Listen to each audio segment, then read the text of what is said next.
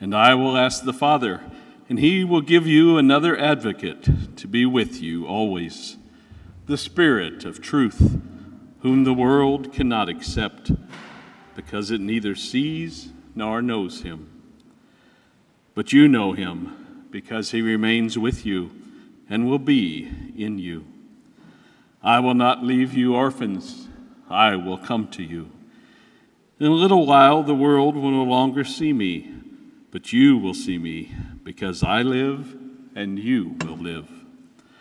On that day you will realize that I am in my Father, and you are in me, and I in you. Whoever has my commandments and observes them is the one who loves me, and whoever loves me will be loved by my Father, and I will love him and reveal myself to him. The Gospel of the Lord. Praise to you, Lord Jesus Christ.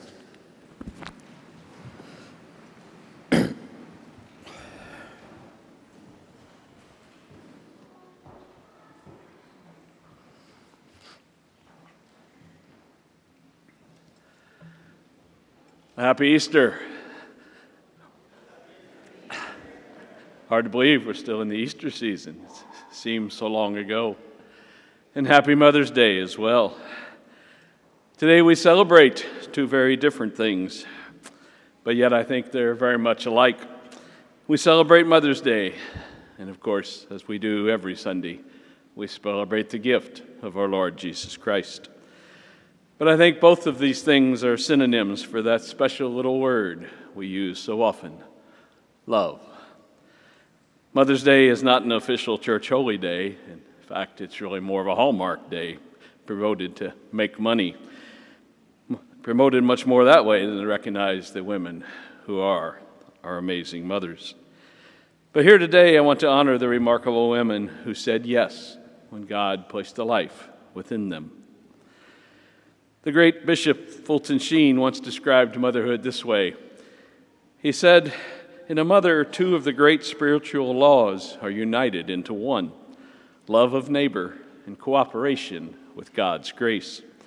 And both of them are applied in a unique way.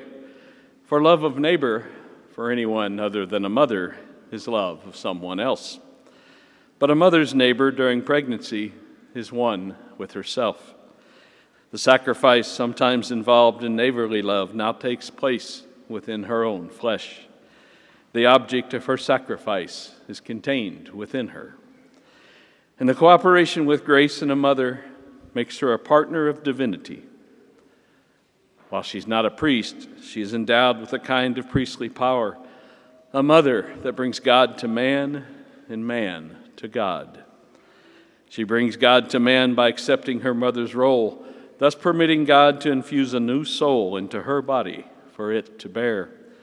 She brings man to God in childbirth itself, when she allows herself to be used as an instrument by which another child of God is born into this world.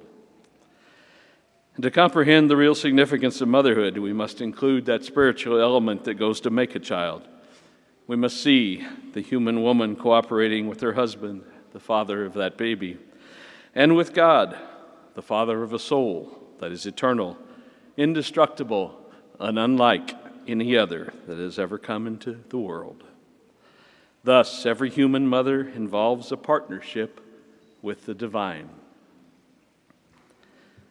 Every mother is in a partnership with the divine. I don't know if many of us have ever thought of it quite that way, but I believe that understanding helps us to understand a mother's amazing ability to sacrifice herself for her child, her instinctive and never-ending need to nurture and to love. And God has indeed blessed us with our mothers. And today is a day for us to simply say thank you. Thank you for saying yes to God and participating in His plan to bring a new life and a new soul into the world. Mothers are not perfect, and they would be the first ones to remind us of that. But in Mother's Day, but we give thanks for our mothers and those mothers that have held our world together for us, especially at those most precarious of times, those tough times in our lives. As Pope Francis once said, in today's fragmented world, we risk losing our bearings. It's a mother's embrace that is essential. 9 years ago, I stood here on Mother's Day, and I spoke about 276 young girls in Nigeria who were kidnapped by evil men who publicly proclaimed their plan was to sell them for profit.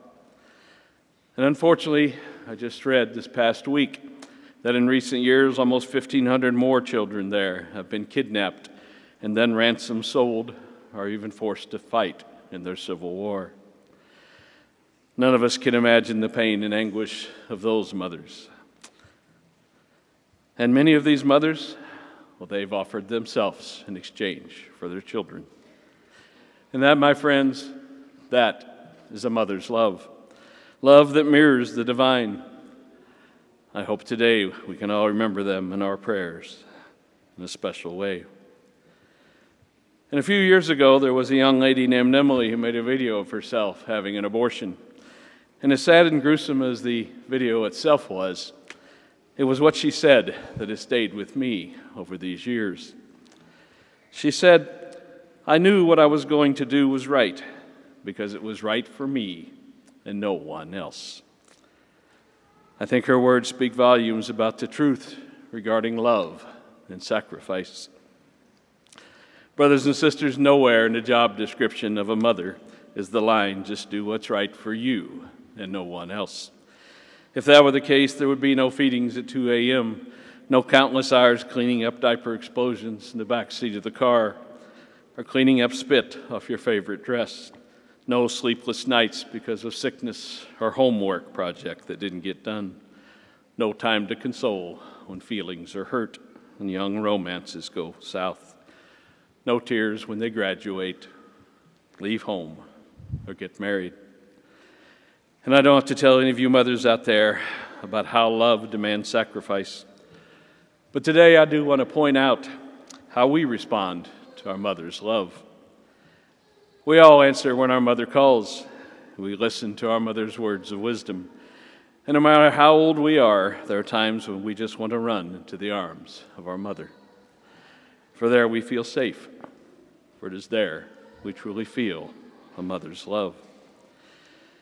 When we were children, our mother cared for us, taught us right from wrong, challenged us to grow in strength and wisdom, and yes, even implanted a little Catholic guilt upon us.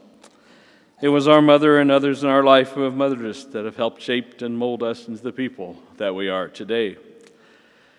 And our young Miss Emily had it so very, very wrong. It's not about what's right for me and no one else. It's about others. It's about sacrifice. It's about partnering with the divine. Today in our gospel, we heard Jesus tell us that if you love him, if you keep his commandments, then he will promise that he will not ever leave us as orphans, and that he will always be with us because we are in him and he is in us, just like our mothers. It's been said many times that a mother's love mirrors the image of Christ. And in some ways, I think that's very true. But there's also a depth to the love of our God that he has for each of us that goes well beyond what even the greatest mother on earth could ever muster. For our God never stops reaching out in love, even to those who have embraced evil, even those human smugglers who kidnap or traffic children across borders for pleasure or profit, and even those like our young Miss Emily who fall victim to the selfish idea that what is right means only what's right for me. And our God's love is so great that he continues to reach out to us even if we have chosen evil over good. And all of us have certainly had times where we've done just that. Our gospel today makes it clear that if we follow him, learn from him, he will always be with us. And I know it's certainly not easy to recognize God's voice and all the noise that's in our world today. But one voice we all tend to recognize is that of our mother. I still hear my own mother's voice, even though she's no longer with me here on earth. And I think many of you know what I mean. You sit down to eat at a restaurant and you hear her words. Make sure you bless your food and be sure and eat your veggies.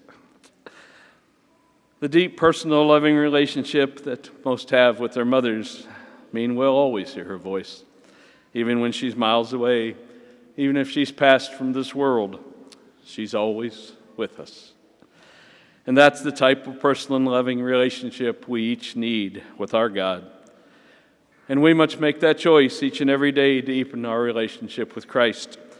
If Christ is just a good and powerful stranger that you hear about right here in this place once a week, then you will always struggle to allow him into your heart and soul, to be one with you. My friends, I pray that we will all decide what concrete steps that we can take to develop a deeper and more personal relationship with our loving God. He's brought you here today, and he's calling your name. Choose to draw ever closer to him, even if you are one that has gone astray. Return and let God embrace you, and allow him to be the guardian of your soul. And today, let us take time to honor our mothers. Whether she's with you here today or basking in the light of heaven, throw yourself into her arms. Tell her you love her, for we all know that love doesn't end with death. And to all the mothers here are in heaven, we thank you for partnering with the divine. Thank you for your selfishness. Thank you for life. And know we will always love you.